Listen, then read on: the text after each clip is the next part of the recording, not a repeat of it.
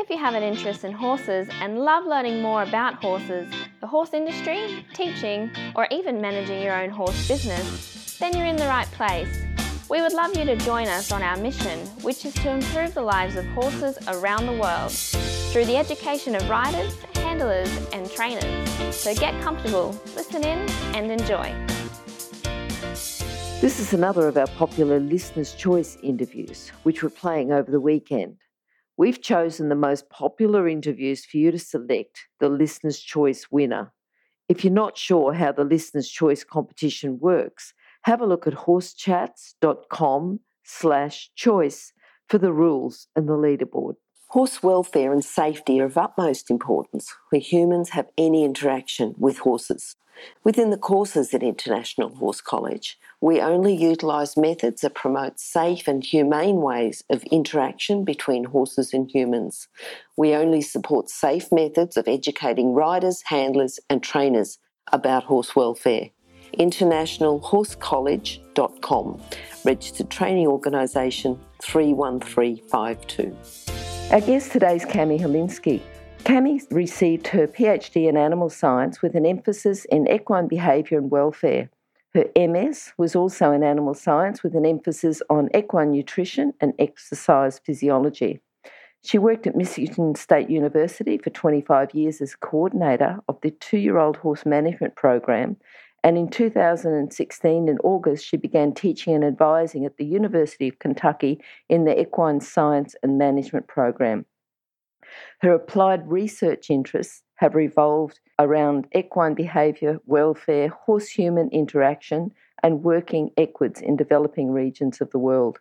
She's been actively involved with the International Society of Equitation Science as a council member and currently serves as a senior vice president.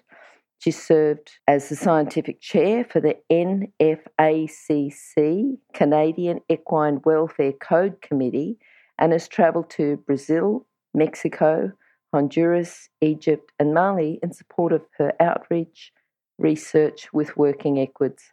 Dr. Helinski grew up on a horse farm where she and her family raised, trained and showed horses. She enjoys riding her Arabian gelding, MSU Ducati, in the discipline of dressage. How are you today, Cami? That was a bit of a mouthful. I'm doing very well, thank you. Wonderful. Now, Cami, you've heard one or two of our other interviews. Have you got a favourite quote for us? I used to keep a board with lots of quotes, but I think my favorite quote is, "No one cares how much you know until they know how much you care." And that was said by Theodore Roosevelt. Okay, now with this quote, when did you hear that one or how has it affected you? I probably first heard it 10 to 15 years ago. And I think especially it's relevant in the area of horse behavior and welfare because I feel like students are much more inclined to listen to what I'm saying when they can see how passionate I am about so many of the topics. Good. And then do you say that to your students or you just show by example? It depends a lot on the situation. Quite often that quote is hanging up in my office. So anytime they're in my office for an advising appointment, that would be one of the quotes they would see. But I certainly hope they would see me leading by example as well. We know that you grew up on a horse farm and you and your family raised, trained and showed horses. Can you tell us a bit more about your first memory? You know, if you think back through your memory, what was the first time you thought, oh, right, that's a horse? Or, you know, I'm sure you would have had some very early memories there. I'm going to guess I was probably around 3 when I have actual memories that I, can really pull out and think about. And that would be riding double with my dad, like on short trail rides. And then, a little bit later on, I think I was 9 years old when he let me train my first pony with a lot of help from him. And then 12 years old when I got to train my first horse, again, with a lot of help from him. How did you feel when you were allowed to have your first pony to train? I mean, in some ways it didn't feel unusual at all. My dad had involved myself and my sisters with everything going on at the horse farm from the time we were, really, really young in terms of going out, sweeping aisles and feeding hay to the horses. So I didn't realize at the time how unusual it was for a 9-year-old to be training a pony. Okay. And good that you had your father there to keep an eye on you, because a lot of 9-year-olds wouldn't be in the position where they should be training a pony. Yeah, that is absolutely true. Mm-hmm. And then going from that, and you said that you had always had the horses. Did you always plan to work with horses, or was it a decision that you thought, I'm going to work with horses? How did that work out? I mean, I was definitely that horse crazy kid that had horse statues everywhere and drew horse pictures on every notebook in school. Starting at age 7, I was assuming that I would be an equine veterinarian. Mm-hmm. And I pretty much hung on to that thought till I was about age 19. And that was when I first started to question whether I actually wanted to be a veterinarian or not. And so then my academic advisor kind of steered me toward the direction of academia. Mm-hmm. Mm-hmm. All right. And good that you've done all the research within horses rather than a lot of other areas that you could have done. Yeah, I've been very blessed to get to stay in my area of passion, the horses, and turn it into my career. Yeah. What do you think, if someone wants to work with the horses, what do you think the core skills are and the character traits they should have just to get started? In a way, I feel sort of lame answering this because it's skills that we need pretty much for any job that we want to be good at. The whole idea of grit and resiliency, work ethic, dependability, showing up to work with enthusiasm. Those are going to make you successful at everything, and horses are no different. Yeah. Okay, what would you say? Do you have any time where you talk to the students that you're teaching about going forward, working in the horse industry? Is that the sort of thing that you tell them? Absolutely. I have an equine career awareness class that I teach each semester. And I had a similar class when I was at Michigan State. And we always spend pretty much one whole session talking about the pros and the cons of working in the horse industry. Yeah. So they hear a lot of this over and over and over. And in some regards, I probably try to talk them out of the horse industry and then assume if they still want to stay in it, they might be one of the really, really awesome ones. Yes, because it's not for everyone. It's, as you say, you've got to have that grit and the work ethic and right down to the showing up with enthusiasm if they're going to continue in the horse industry. A lot of people get started but then find it's not for them and they've got to sort that out themselves. But you're right, if someone's ready for the horse industry, they'll show the qualities and they'll keep going no matter what you tell them about it anyway. Yeah. Right. Yeah. What do you think's the best thing about working in the horse industry? I would have to say that the line between your hobby and your job becomes very blurry because, there's a lot of times if I'm at a weekend horse show, I'm observing all sorts of practices and behaviors that have a lot to do with my job, even though technically I'm there as a horse show mom to help my daughter. So I really think that the passion for the horse is the best part of having a job in the horse industry. Yeah. And I think it works the other way too. You're at a horse show and you're thinking this is going to help my job, but you can be at work and say, oh, right, I'm going to try that on my horse. Right. Yeah, certainly. Yeah. Okay, now tell us about people. You've talked about your father and the amount of influence that he had. Are there other people that you'd like to talk about that have helped you in your career? From the time I met some of the people involved with equitation science, which was the early 2000s, that has been very influential to my career and my interest in horse behavior and welfare. So, as an example, Andrew McLean, Paul McGreevy, Natalie Warren, Jan Lodvig, those are a couple of names that come quickly to mind that have very much influenced how I think about learning theory and equitation science. And what about horses? Have you had a particular horse that's influenced you, or how does that work? I'm sure your first pony would have influenced you. I'm sure that would have been a lot of good experiences and good memories there. But, just more recently, have there been horses that have really helped you along the equitation science line? Or, just tell us a bit about that. And it's really hard to pick just one or two. Sure. Because, the vast majority of horses I've interacted with in my lifetime have had an impact on my life. If I knew the horse well enough to know their name, they've probably had an impact on my life. But, two that would be especially high impact, the first horse I was allowed to train at age 12, who was also my personal horse, that was probably the best trained horse I've ever owned just because I spent so much time with him. His name was Kaliga. He was a Bay Arabian and just an amazing horse. Not super gifted physically, but just had practically the best work ethic ever. And then, like my favorite horse when I was working at Michigan State University, her name was MSU Passion Play. And I eventually, when she was about age 14, had a chance to buy her in one of our sales. And she was always kind of a fragile-minded horse, had, just some real issues with trust. Mm-hmm. But I ended up buying her, and that became a really, really wonderful riding horse for both me and my daughter.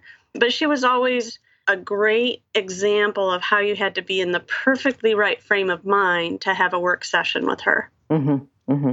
I'm just thinking about what you've done with horses, both practically with horses, with horses like Passion Play, or scientifically. But what do you think your proudest moment's been?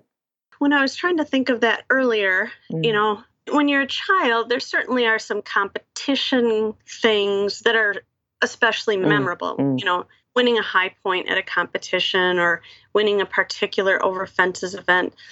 But, I was very proud that horse that I had, Kaliga, I could ride him when he was only like 4 years old, bareback and without a bridle, and do equitation patterns. He was just, that well trained and had the right mind to do it. So that made me really proud. Mm-hmm. And then the other mare, Passion Play, that I mentioned, because she was on the fragile-minded side, she took a lot of effort and creativity to come up with ways to get her to be calm at horse shows.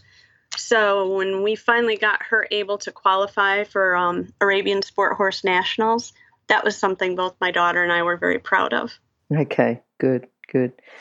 Thinking about all the time you've had with horses, do you remember a time where you've had a big challenge, and not necessarily with the horses themselves, but, just with the industry and to get to where you are now? And tell me about a challenge that you might have had and how you've overcome it. There's a few different ways to answer that. Certainly when I was working on my PhD, I also had 2 young children at the time, had a busy husband with his own life. That was a really hard time to fit in horse activities. And I was also trying really hard to get my PhD done during that time slot. Mm. So that was certainly a challenge to try to figure out a way to have quality interactions with horses during that. And I think everybody that's worked with horses very long ends up with those horses along the way that they challenge you to think outside the box, think outside the paradigm of what you're used to thinking about horses. So I would say those horses come along every few years to try to just think of something new. I was just going to say, the ones that think outside the box, though, they're also the ones that you learn from, aren't they? Oh, absolutely. Yeah. Yeah. Well, learn more from, I should say, not just learn from. You can learn from all, but yeah, if you've got to do something a bit different. Yeah. Yeah. I mean, you always need to be adding different ways of thinking, because what works great with one horse just might not work quite as well with the next horse. Yep. All right. Now, tell us about a common fault that you might see. You go to a few shows with your daughter, problems that you might see, and how can we correct them, or faults, not necessarily problems, but challenges people might have with their horses, or things that they're doing that they could learn from and do a little bit different. So when I go to horse shows, whether it's small-scale schooling shows, whether it is equestrian team shows, whether it's large-scale shows at the breed circuits, I often am troubled by things I see in the warm-up pen. So, and it doesn't matter if we're looking at Western horses, hunt seat horses, dressage horses. I don't think I have yet to see a sub-discipline of the horse industry where I don't see some horse welfare issues. But, I might be trying to be there just totally in the moment of my daughter and I showing, but I can't help but see the horse that's having his face jerked on, or I can't help but see the horse that's getting, really, really spurred hard to the point where you might eventually see a few drips of blood.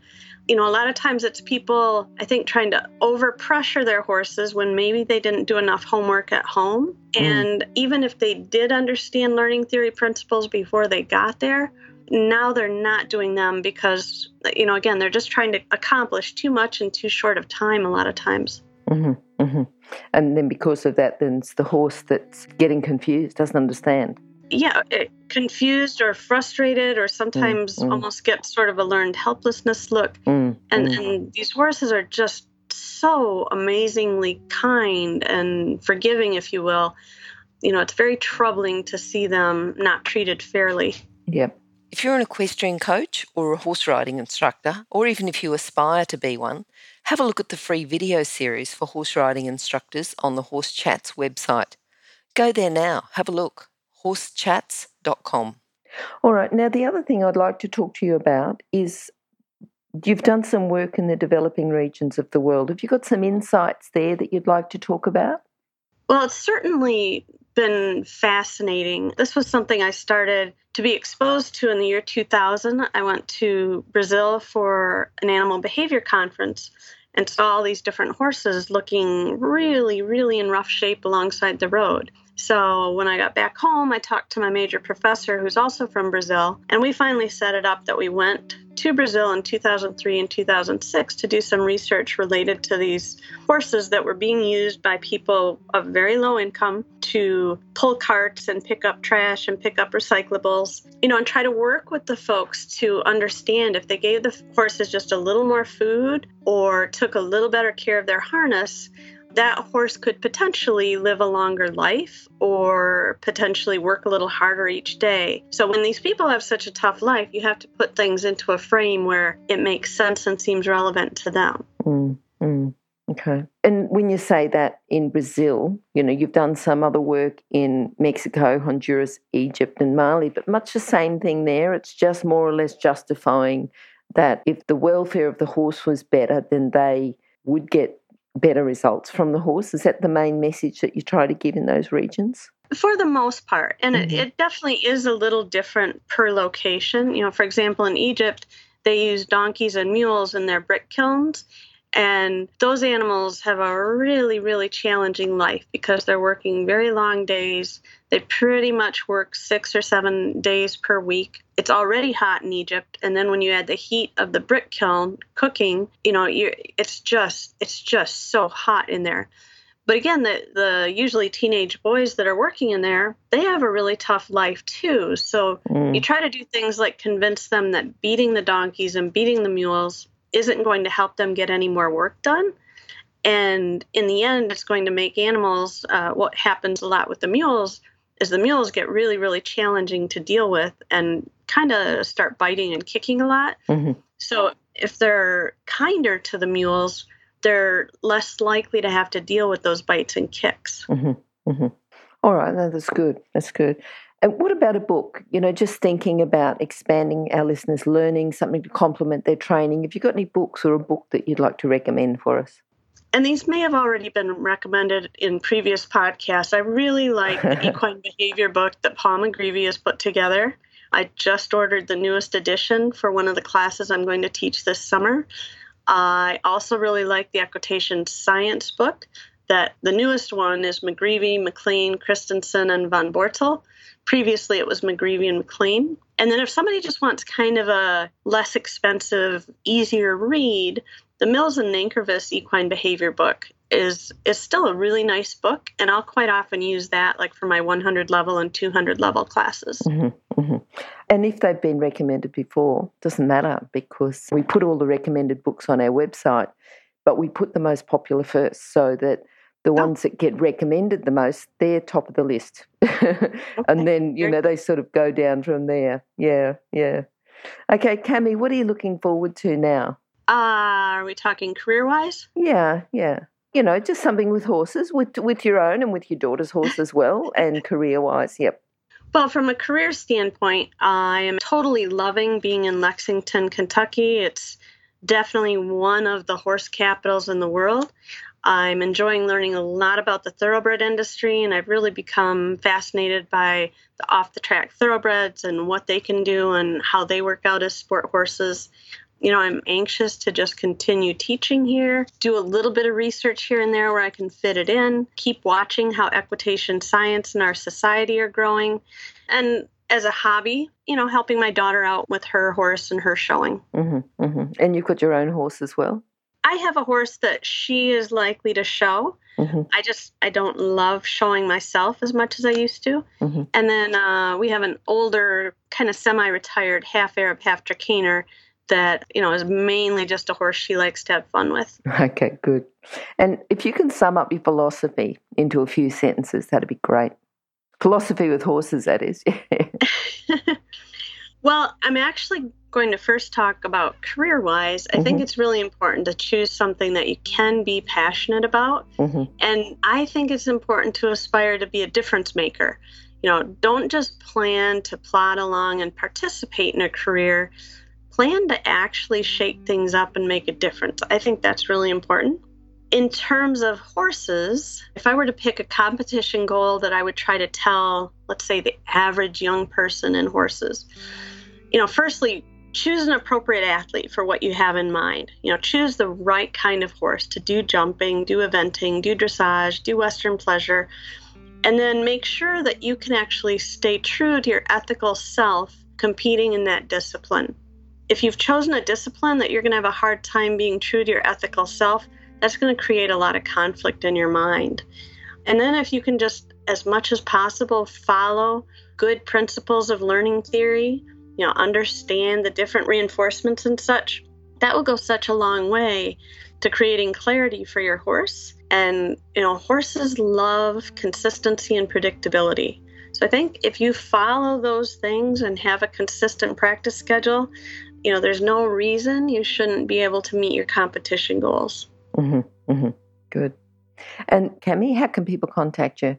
Usually the easiest thing is through my email, which is my first name, Cami, Camie,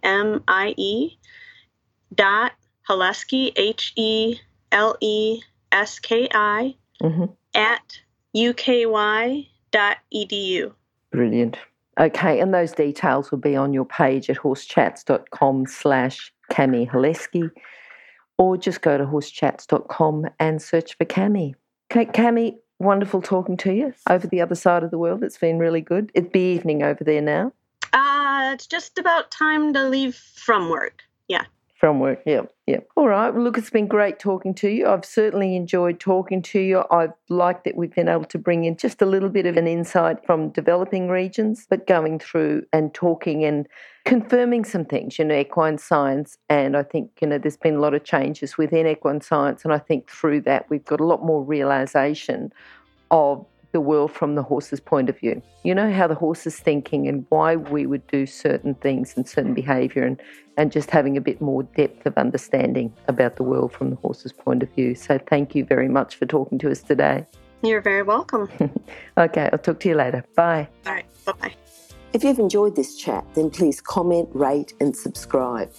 If you'd like any changes or recommendations for guests, then please contact us through horsechats.com. And while you're online, have a look at the government-accredited courses at internationalhorsecollege.com. Registered Training Organisation 31352.